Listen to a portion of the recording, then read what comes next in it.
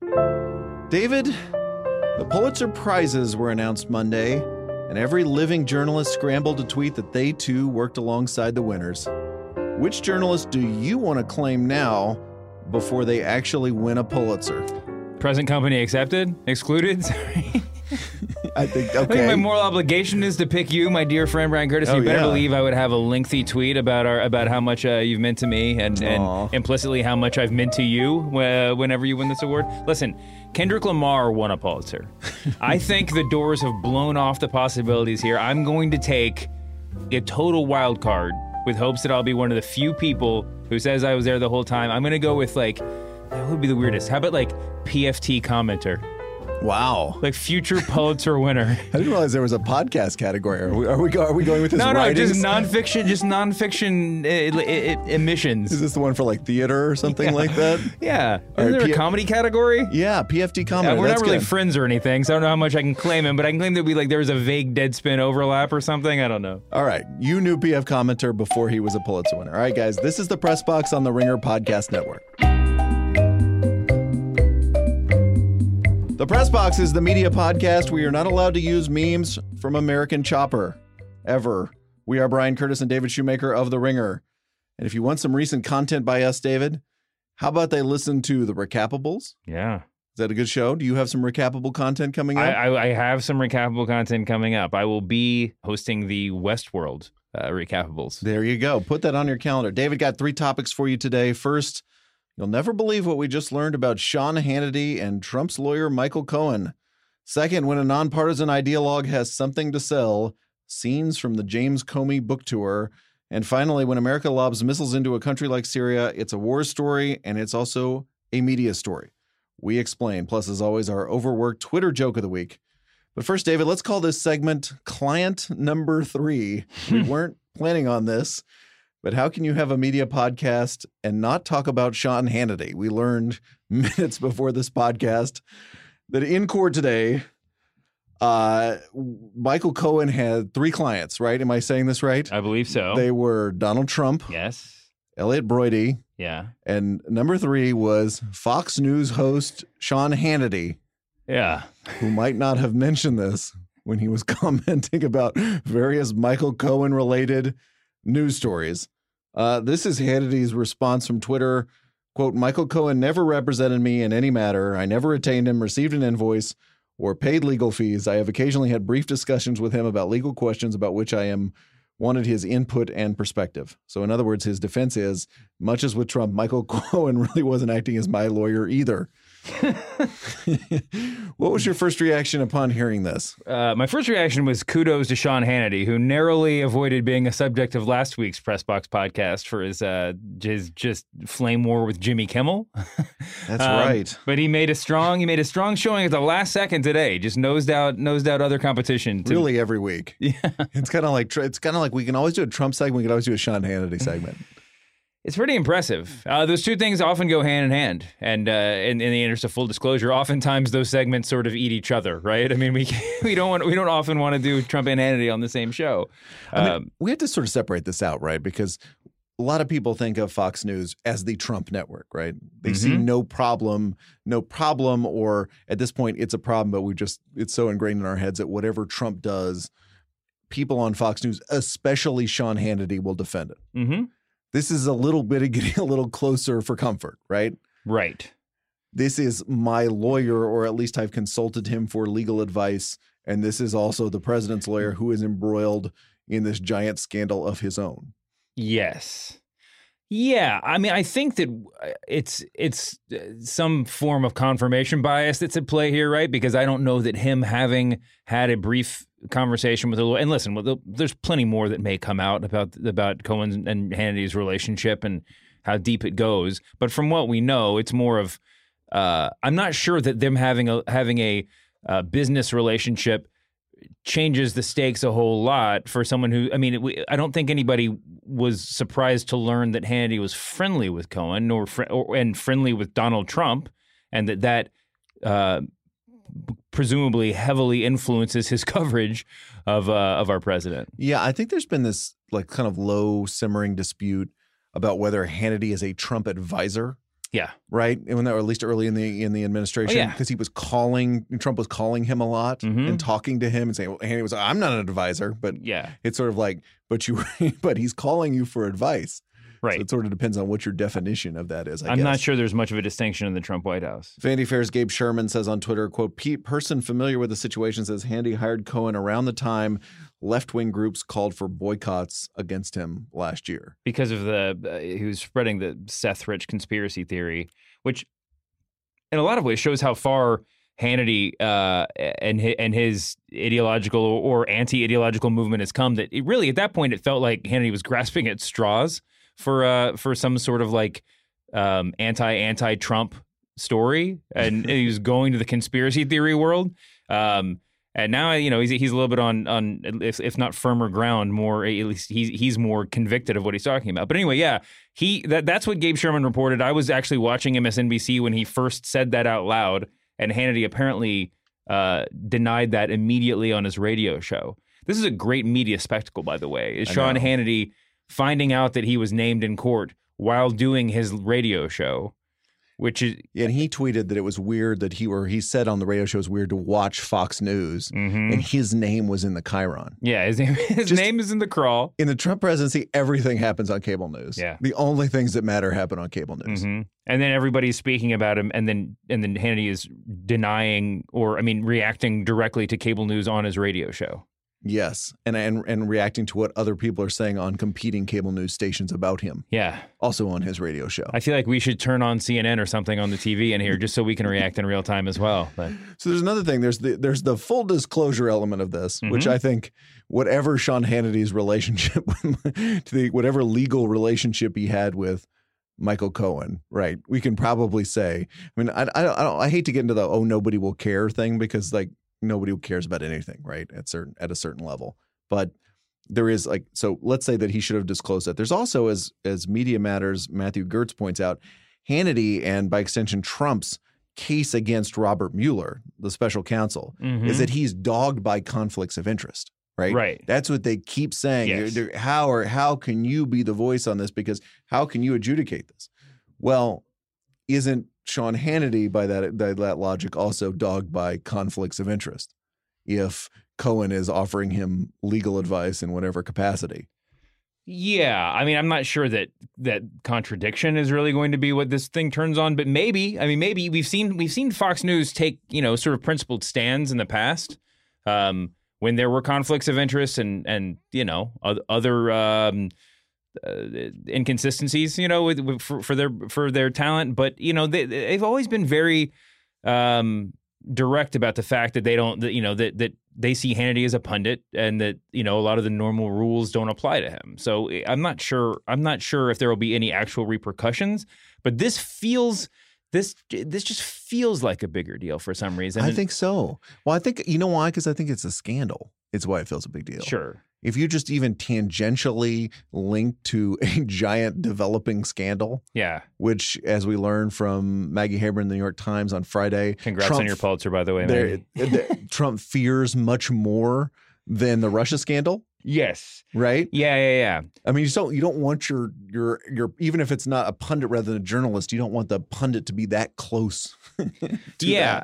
And talking about the sort of, the way that Hannity had been painting the Mueller investigation, Stephen Dennis from Bloomberg tweeted just after this stuff came out today that just to sort of underline the fact that just last week, Hannity had Newt Gingrich on, where he likened the FBI raid on the Cohen office to the Nazi Gestapo. Oh, wow. So you start there. I mean, it's not just a conflict of interest. It's not just, not being forthright.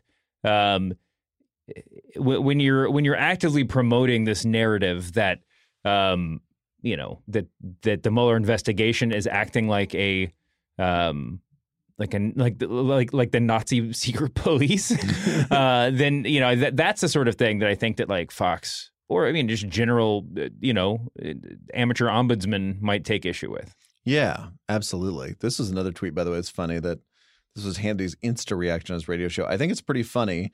I'll decide if I'm going to put a statement out there, and then he just went back to bagging on James Comey. Yeah.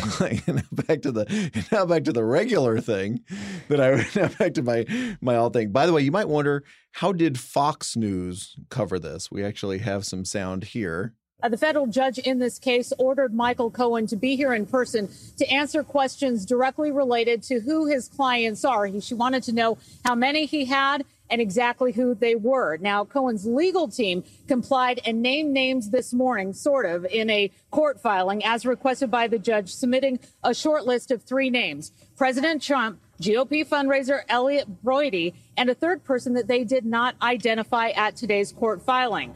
Now, in today's proceedings that are underway right now, Stephen Ryan, one of Cohen's attorneys, was asked by the judge to specifically name the other name because they said it would not fall under attorney-client privilege to withhold that name. And he stood up and named him as Sean Hannity. So moving on. Now, it's incredibly awkward. I love that last line. So moving on, correspondent says. Also, Juan Williams apparently called him out on the air. I mean, that's the other thing is like, who from Fox News? You're like, okay, we have to say something. Somebody, preferably somebody way down the list, way at the end of the bench has to say something. Yes. Right? At least just so we can milk this for some controversy. Absolutely. This is a story. No, that's why Juan Williams is employed at Fox. Yeah, Shep Smith, though, would you have who's criticized Hannity in the past? Yeah, I think. If we had to bet, I would assume he would have something to say. He would at least, I think, sort of gleefully report it, right? Yeah, I think so.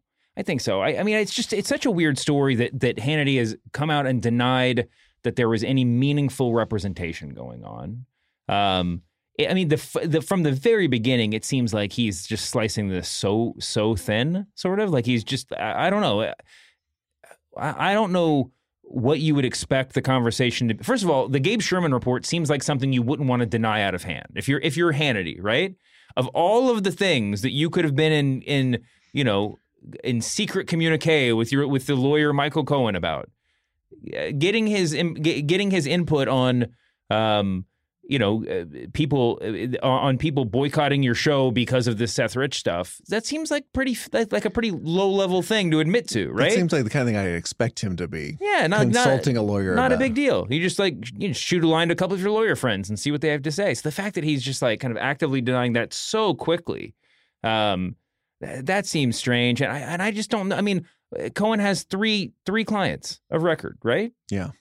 And one of them is Sean Hannity. Even if it's $10 I'm giving you $10 so we can talk bull and keep it, under privilege. That's pretty significant, right?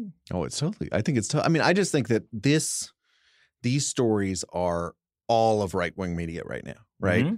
It's Mueller, it's Cohen, it's the FBI, it's deep state, right? Yeah. And so that when you have your big talking head compromised in any way, right? Yes. It just feels like, it's like, we can't, if he can't talk about this or if he's, if there's any kind of noise in his presentation on this, it just feels like that's bad, right? We're going to this every day, right? This is Fox primetime lineup every day. That's a really good point. Unless Tucker's talking about pandas or whatever the thing was the other day. It was pandas. Sex-crazed pandas. Sex-crazy pandas. So that's like topic B, but topic A is the witch hunt, quote unquote, against Donald Trump. I think that's a really salient point, because if Fox does decide that Hannity is, cannot cover the Mueller investigation, or at least not anything that has to do with Cohen, then it seems like you have to make. I mean, then the next conversation that immediately follows is, do we move Tucker into that spot, or can he keep that? Can he keep his block for the next 3 months? Yeah, because remember there was that whole thing that Trump was going to lose the election, then Sean Hannity was going to go to Trump TV. And I think we had that discussion. By the way, Sean Hannity responds to more stuff in real time. Does any cable news host respond to things just on Twitter instantly? Yeah. Even just random Twitter trolls? Yeah. I feel like Jake Tapper tweets a lot, but Sean Hannity, it's just like, I mean, he's just all the time, right? Yeah, he's very active. My favorite, and he's got a lot going on too. I mean, it's funny because everybody who's listening, I mean, all of us think of him as a nighttime Fox host, but he spends the vast majority of his time on the radio.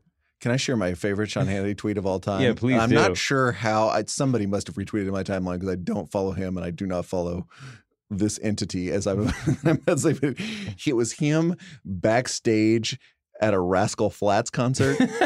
Like on the side stage. I mean, he was in, baby. Yeah. Like he was in, and he took a picture of it and just, at Rascal Flatts, killing it! ! It's like the perfect Sean Hannity tweet. I love it so much. All right, David, now it's time for the overworked Twitter joke of the week, where we celebrate a gag that was so obvious that all of media Twitter made it at exactly the same time. Should we just do the Sean Hannity gags that are coming in right now as we speak? Read them, man. Let's go. This is, I want to make sure we get the correct. Oh, Nick Field, frequent contributor to the overworked Twitter joke of the week. This is Nate Cohn of the New York Times. I don't know if this bringing Anthony Weiner back for the season 1 finale, but this is a strong move by the writers, right? So we consider this to be like an episodic TV show. Yes. Claire Malone from 538. This show is way too predictable. Somebody named G. Elliott Morris. Season 2 of the show is off to a great start. I applaud the writers. Okay, so if you think of something, if you turn any news event into a TV show, yes, you win overworked Twitter joke of the week. Also, speaking of frequent contributors, Matthew Zeitlin. I believe I gave the title of editor at large of the press box, and now he's just been promoted to national correspondent. For the Kendrick Lamar Pulitzer Prize. Here's his tweet from our old teammate at Grantland, Stephen Hayden. This is incredible, but if Damn gets a Pulitzer, then To Pimp a Butterfly should get the Nobel Prize. And then lots and lots of tweets about who should win a Nobel Prize. Like that's the thing. If you win one award, then the joke is you're going to win lots of other awards. Also this week recently, David, legendary Coast to Coast AM host Art Bell died. Yeah.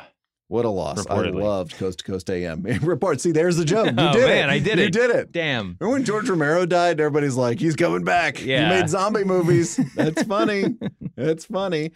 All right. When we recorded this pod last week, a robotic in a scared way Mark Zuckerberg was sitting on a booster seat and testifying before Congress. Did you notice all the jokes about Tom from MySpace?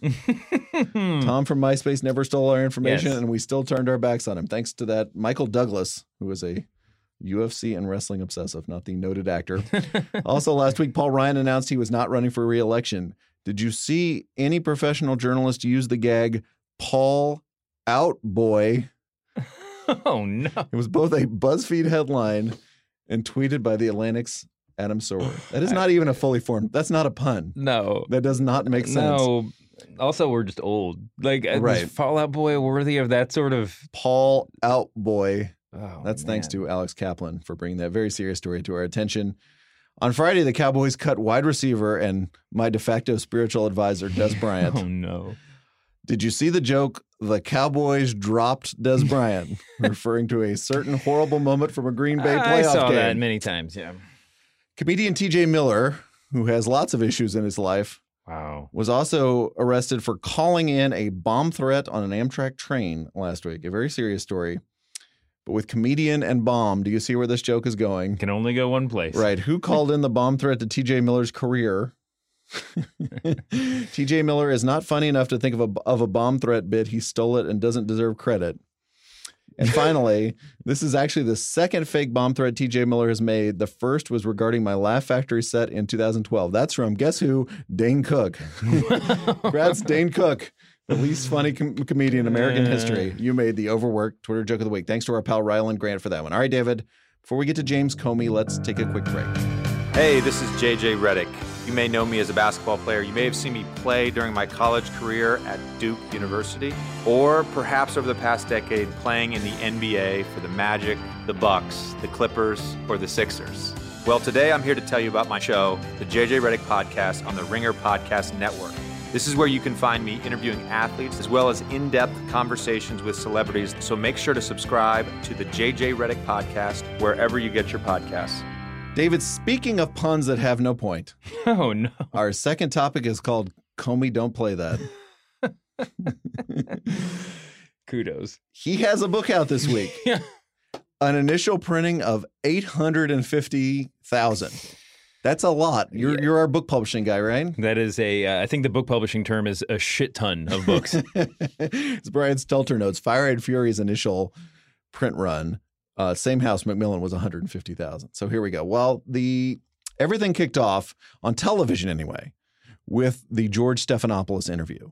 which aired Sunday night. I often ask you this on the press box. Did you know 2020 was still a thing? Wait, was it actually 2020? Well, it was like a special. I right? watched the whole thing, and I kept thinking to myself, this feels like an episode of 2020 instead of a news hour. But yeah, okay, I guess I was dimly aware that 2020 existed. Let's hear a little bit from that interview. All right. Is Donald Trump unfit to be president? Yes, but not in the way I often hear people talk about it. I don't buy this stuff about him being mentally incompetent or early stages of dementia. He strikes me as a person of above average intelligence who's tracking conversations and knows what's going on. I don't think he's medically unfit to be president. I think he's morally unfit to be president. Couple of notes on the presentation of this interview. Please. A number of people remarked on this.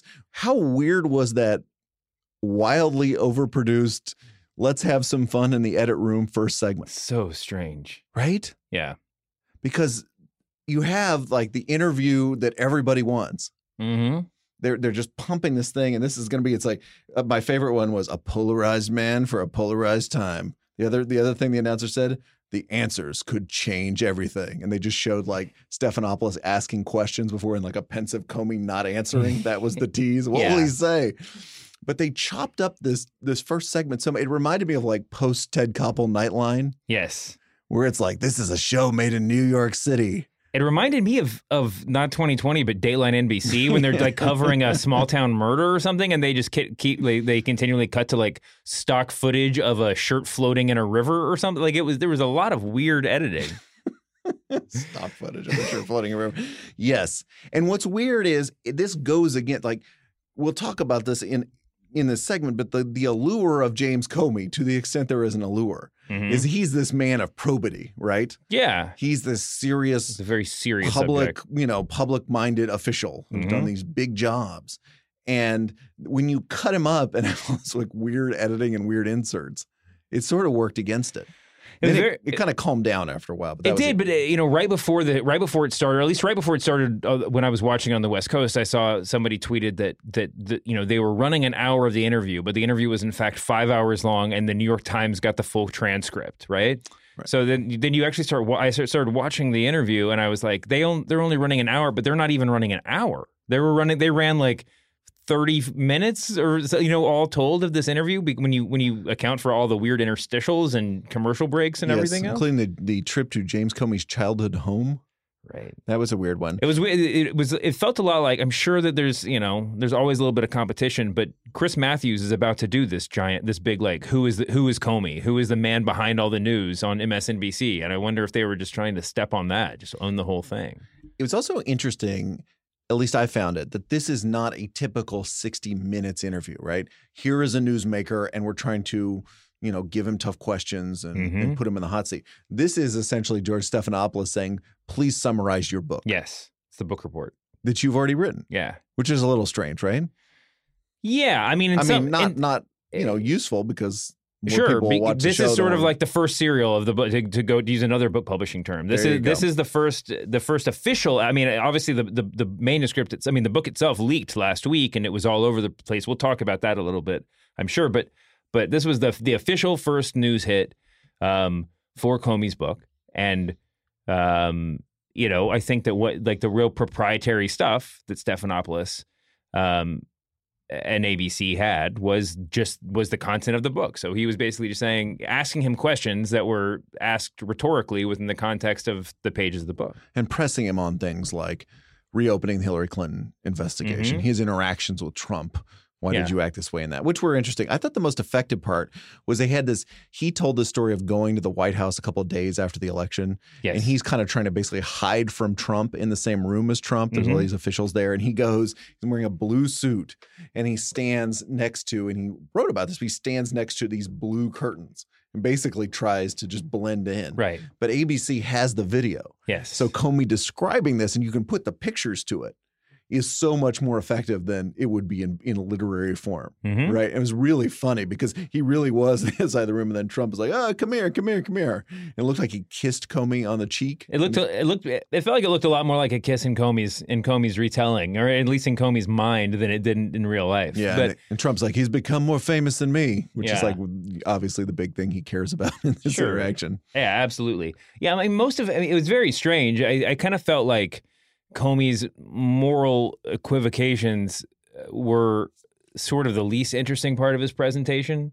And when he and then the minute detail, I thought, when he was describing his first encounter with Trump, the human being, he was talking about his height, his hands, his tan, everything else. I feel like there was a lot of insight in the way he told the story, but not in the way that he thought he was giving insight. Or maybe this is all part of a master plan. Maybe it's Comey that's playing 4D chess, but this sort of very sort of just robotic attention to detail makes you, in some ways it does make you trust his retelling a little bit more, or trust him as a sort of alien come down to catalog what is happening in Washington in this very moment. Did you think that stuff, though, the physical descriptions of Trump, his orange skin, whether his hair was real, size of his hands, tie was too long, was that a book editor saying, all right, James, we need some detail here. We need some A, some detail, and B, some things that will just like red meat to liberal Twitter. Sure. Like what Trump looks like. I mean, do you think he was cataloging all that stuff in his head? I mean, he noticed it, I'm sure, but like, do you think that was really part of his telling of the story? It's totally possible that you're right. My gut reaction is that I don't know why Comey would be, could be talked into going the red meat route, especially on something so insignificant, sort of.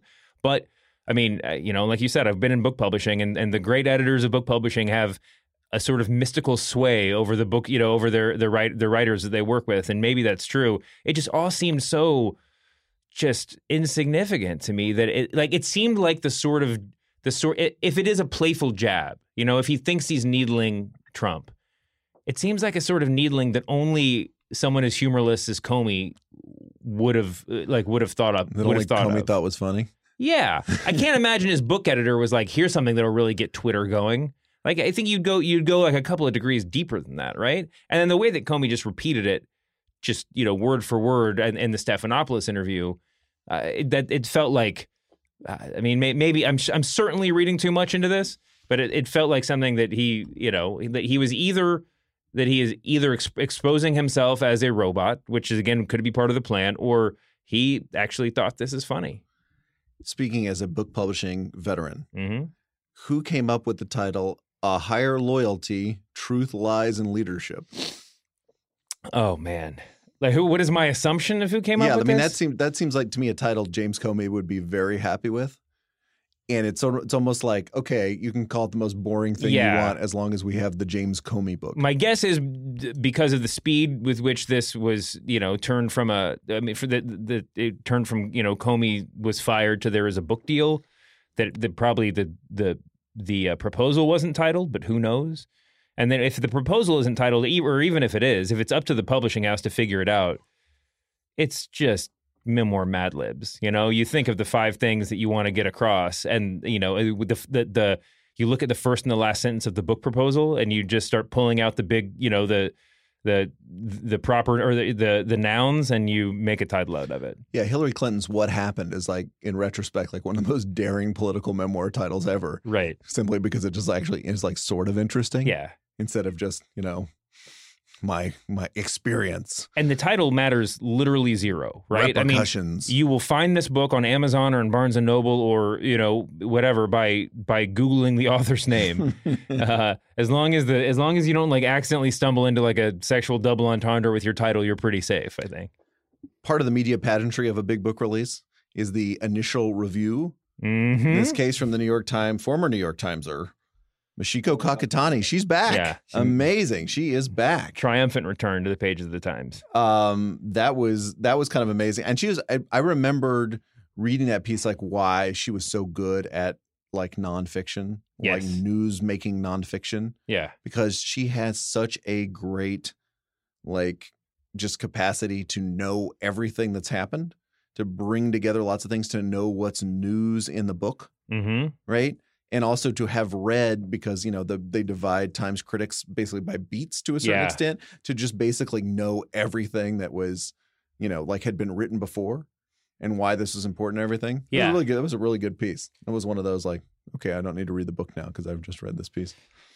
I mean, you don't need to read the book, because of everything else you've heard along the way too. But her piece, I think that she's a brilliant writer. And if anything, she just goes in too deep on these things, right? I mean, she finds and listen, I'm speaking as someone who made my career going in too deep on an art form that didn't need that sort of deep inspection. But she clearly would rather be talking about Reinhold Niebuhr than James Comey, in reviewing this book. She's interested in the sort of second degree, the more meta aspect of of what his time in Washington and more importantly, his exit from Washington really means for the Trump presidency and the country. So, I mean, it's a really good piece. I'm not sure. I think that her writing in some ways does more justice to the book, having not read it, but certainly having read a lot of her takes on these big nonfiction memoir-y pieces. A lot of times what she writes is more significant than the book itself. Should we talk about a couple of the big moments that have come out of the book? Please. I mean, P-tape is definitely number one, right? I'm really glad that you didn't start today's episode with "This is the Press Box," a podcast where you cannot use the phrase, "Do I look like a guy who needs hookers?" I thought that was a given. This is by the New York Post.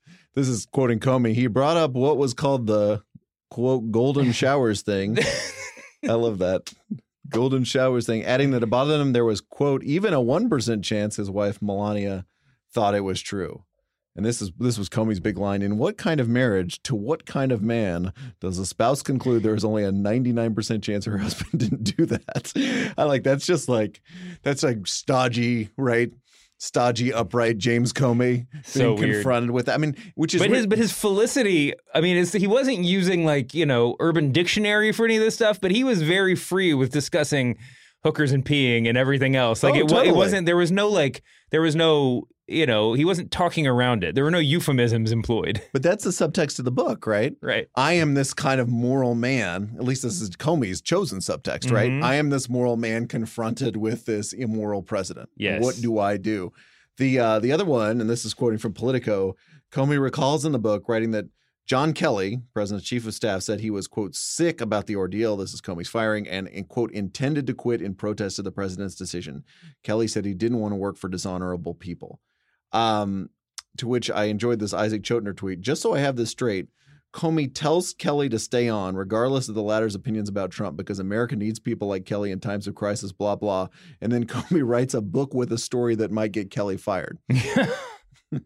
That's where the moral man thing kind of does. I feel like the Trump stuff has taken up so much oxygen that hasn't gotten quite enough attention yet. But I'm glad that you mentioned that. Can we talk a bit about the RNC's media response? LionComey.com. That's lion with no G. I'm laughing silently. I can't deal with this. Are we a little worried that he gave the same name to James Comey as he gave to Ted Cruz? Yeah. And this was I enjoyed this Jonathan Chait line. By regurgitating the label Trump used during the campaign for Ted Cruz serves to demonstrate a lack of originality in one of the president's very few fields of genuine talent. Yeah. Right? Like that's one thing he's good at is picking the name. Yeah. I'm not sure why. Did Leakin Comey not catch on? I guess Leakin doesn't really have any direct. Crooked Comey?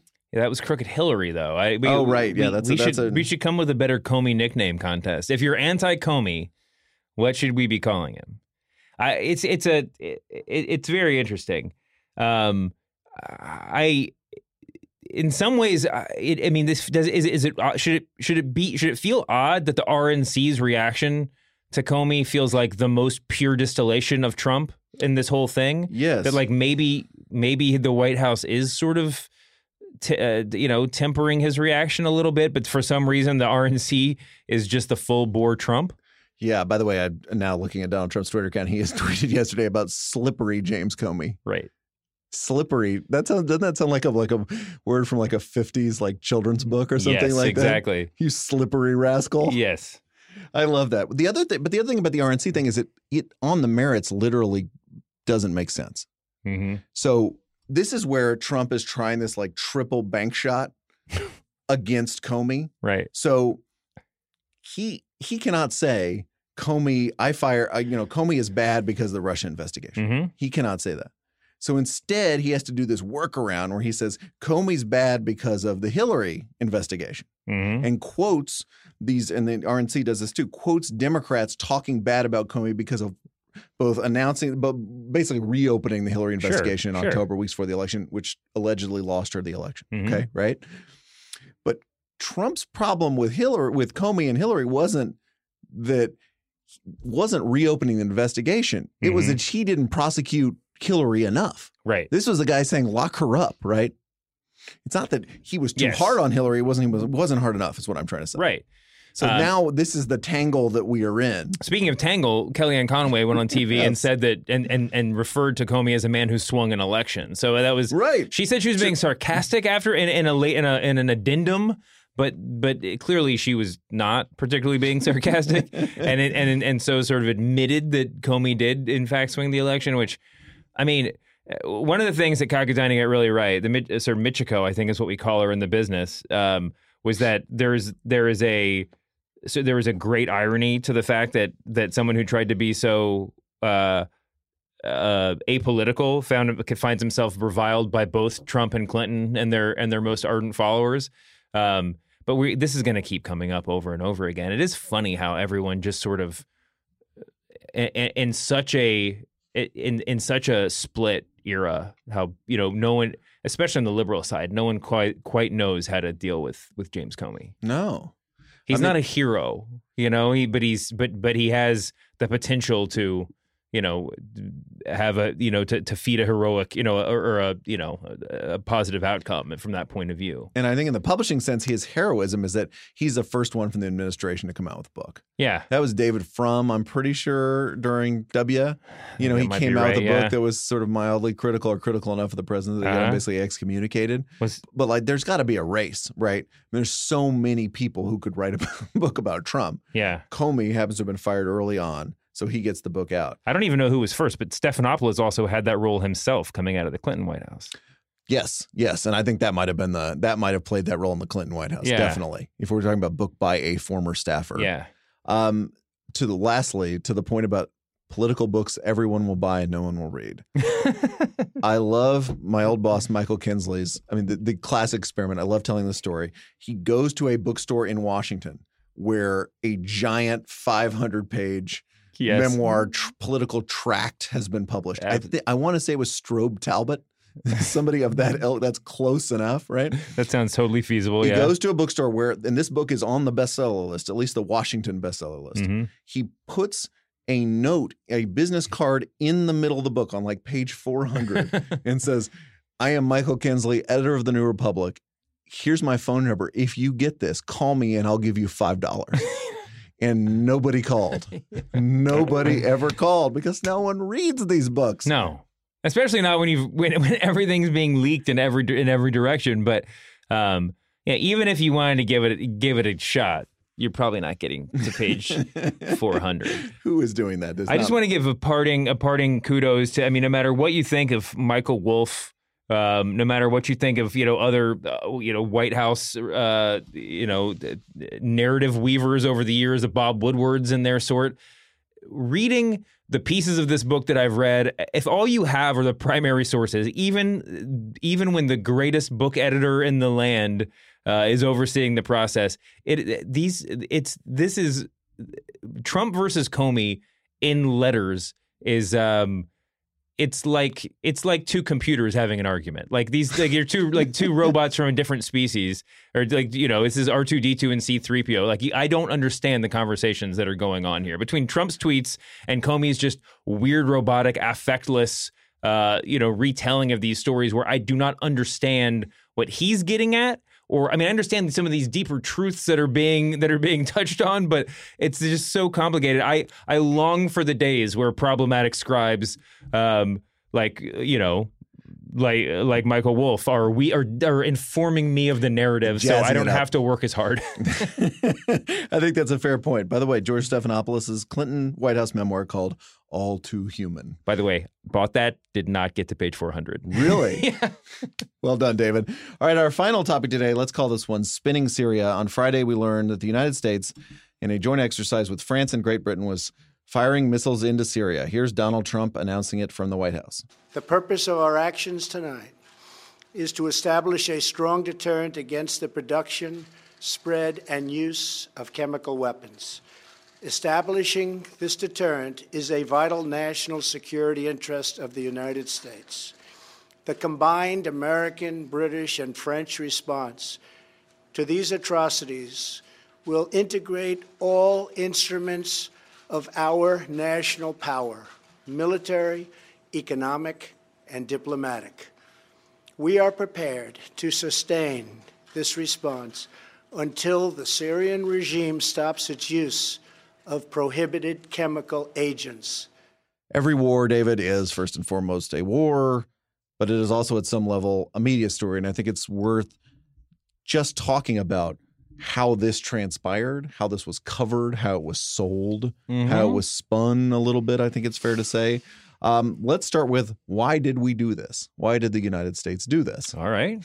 It was because Bashar Assad, president of Syria, used chemical weapons on his own people. And there was a sickening, heart-wrenching news video, which then prompts Trump to act. Is that fair to say?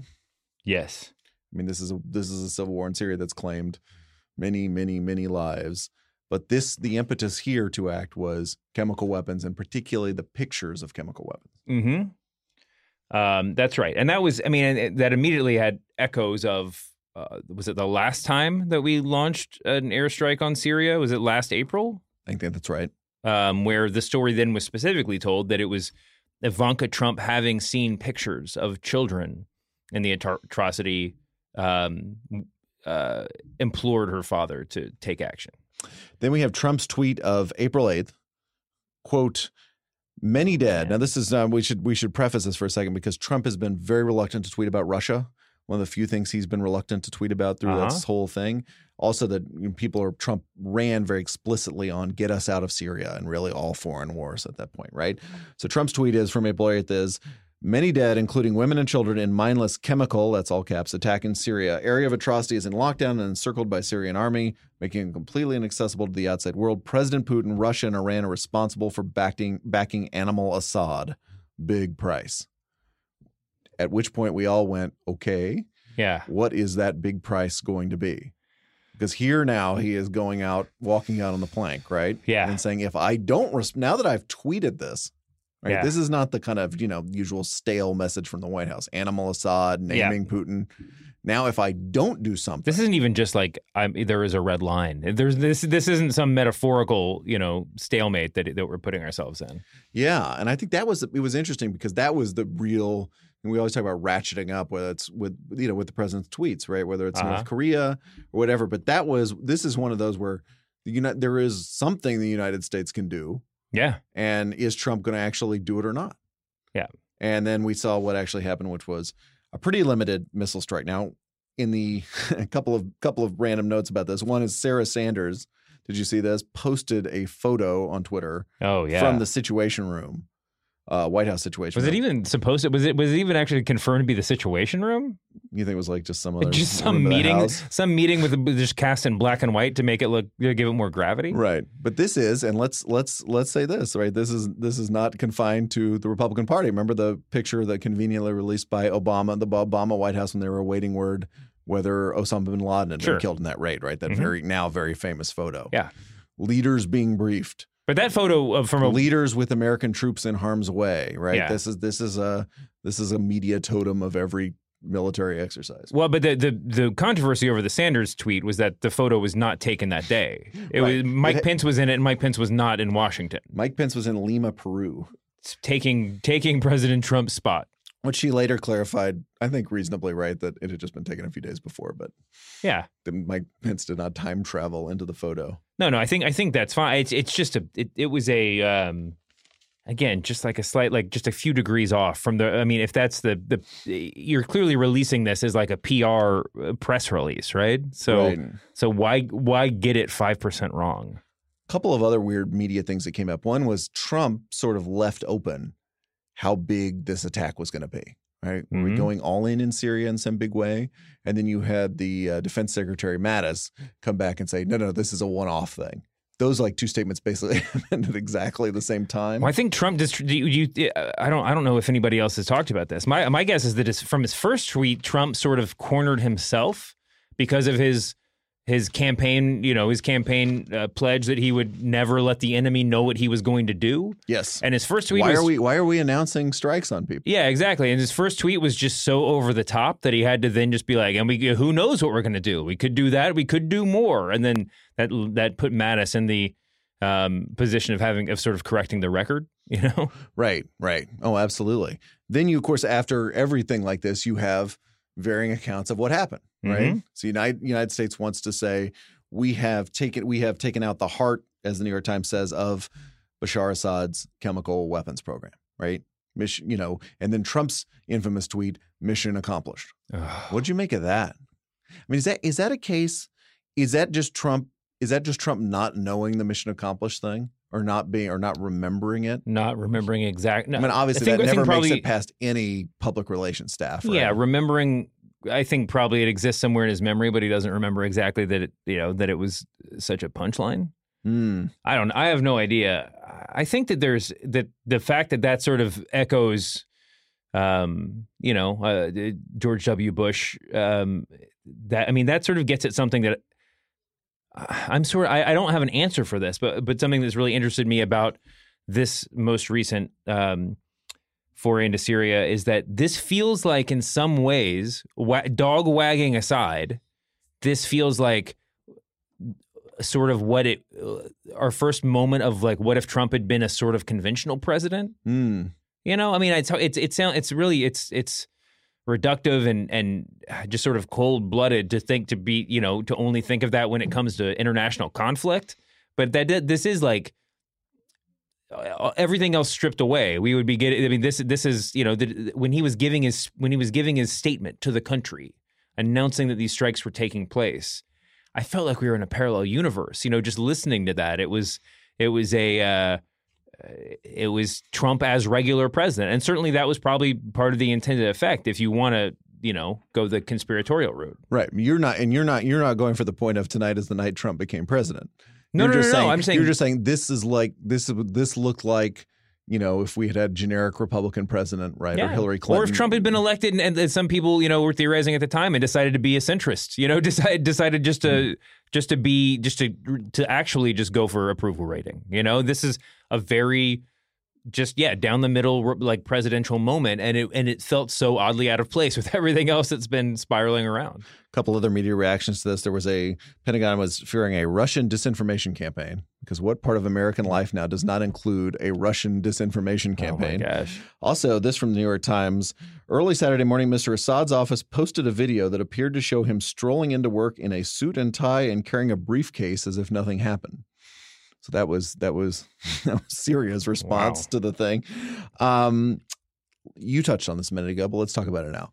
The elephant in the room is wag the dog, right? A term we saw on Twitter approximately 9 seconds after Trump's announcement. Yeah. Maybe basically as Trump was saying it, which is this concept. By the way, Wag the Dog is now one of those movies where everybody remembers the title, everybody remembers the concept, nobody remembers the movie. Right. Name one thing that happened in that movie. Like nobody knows, right? I remember a scene on a set. There's a whole subset of movies for which that's true. Like we remember the thing, but we don't actually remember the movie.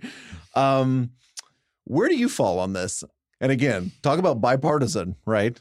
Bill Clinton getting interested in the Balkans and various things in the late 90s when his sex scandals were coursing through the White House. I mean, listen, in the I think there's two things. I mean, if you want to be slightly conspiratorial but also slightly realist, there's the wag the dog, and then there's also the John Bolton just started his job, right? I mean, so there's these two things are not necessarily mutually exclusive, but there's these are two powerful forces that certainly may have had an an effect on us bombing Syria, right? Yeah. Trump has so little staff, right? He does not have a Secretary of State at the moment, It's somebody like Bolton could have an outsized effect. Sure. And also I think that, if talk about nonpartisan, if you want to go for the far left take on this, I mean, we bomb so many places so much nowadays that the distinction it might just be the degree to which the president acts like he's taking it seriously. Obviously, bombing Syria is a much bigger step than a drone bombing in the Middle East, or but like it's not like the fireside or the statement to the country was the most significant thing from a political standpoint about this, right? It's him acting presidential, and in that case, I think it's wagging the dog. Yeah, I mean, it doesn't. It's funny because it's like. So to use up my allotment of Maggie Haberman citations in this podcast at 2, she reported at the end of the week that Trump was as cornered and sort of, angry as he'd been basically in his presidency, right? He's got the Russia investigation of Mueller moving on the one hand. He's got the Cohen investigation, which he feared was much more, or at least people around him feared was much more, much scarier and threatening to him. Moving in New York, on the other hand, right? Yeah. Multiple law enforcement bodies at this point. And that is the moment that he then goes out and strikes at another nation. And I don't know, we will never know anybody's mind, right? We will never prove, to anybody's mind unless they, in Trump's case, just confess it to somebody like Lester Holt, which he may do in the next 20 minutes. The closest we can get to inside his mind right now is Comey's book, and where he tells the story of describing the Russian effect or the Russian infiltration of our election process, and Trump and the people around him, their immediate response was, "How do we spin this politically?" Yeah, right. So I mean, I think it's not that conspiratorial to be questioning it. Yeah, and also a massive reversal of what Trump said on the trail. Right? I mean, talking about the political spectrum before. I mean, I saw someone pointed out online that the Donald, the famous pro-Trump Reddit subreddit, like every other comment on the thread about Syria was that the users were getting banned permanently from the subreddit for just being like, "What the hell? I don't like. What is he thinking?" Yeah, and it was a rare moment of disagreement on Fox News, right? You had Tucker Carlson, I think Laura Ingraham too, sort of saying, "Wait a second, this isn't what we wanted," right? And there've been moments of that, and there's been plenty of moments of that in the Trump presidency, let's say. Whether it's a tax bill and things like that, right? That were not part of the bill of sale, but this is the one. I mean, I think it was funny because the media probably of all the things about the things Trump was using to get votes that were the most salient. The media realized later that being anti-war, or at least anti-recent wars, was one of the biggest. Yeah, right. And also painting Hillary Clinton as pro-war, essentially. Sure, I mean, and one of the big distinctions from liberal versus Republican versus Democrat in cycles past, right? I mean, it was the Democrat is traditionally in the position of saying the Republican is pro-war, and Trump was able to flip that, right? I mean, it's interesting that Tucker or whoever else we're saying that we're taking the sort of modern Trumpist view that international wars aren't necessarily a good thing when like they've all been carrying the water for that side in the past. But I guess it's sort of the people, as you say, Laura Ingraham too, the people who have sort of come to their most recent television iteration as part of the new Trump era are I guess obligated to be of the most recent Republican mold. All right, David. Very good point. And on that very good point, that's the Press Box. Yeah. More Media Hot Takes next week. See you then, buddy. Later, man.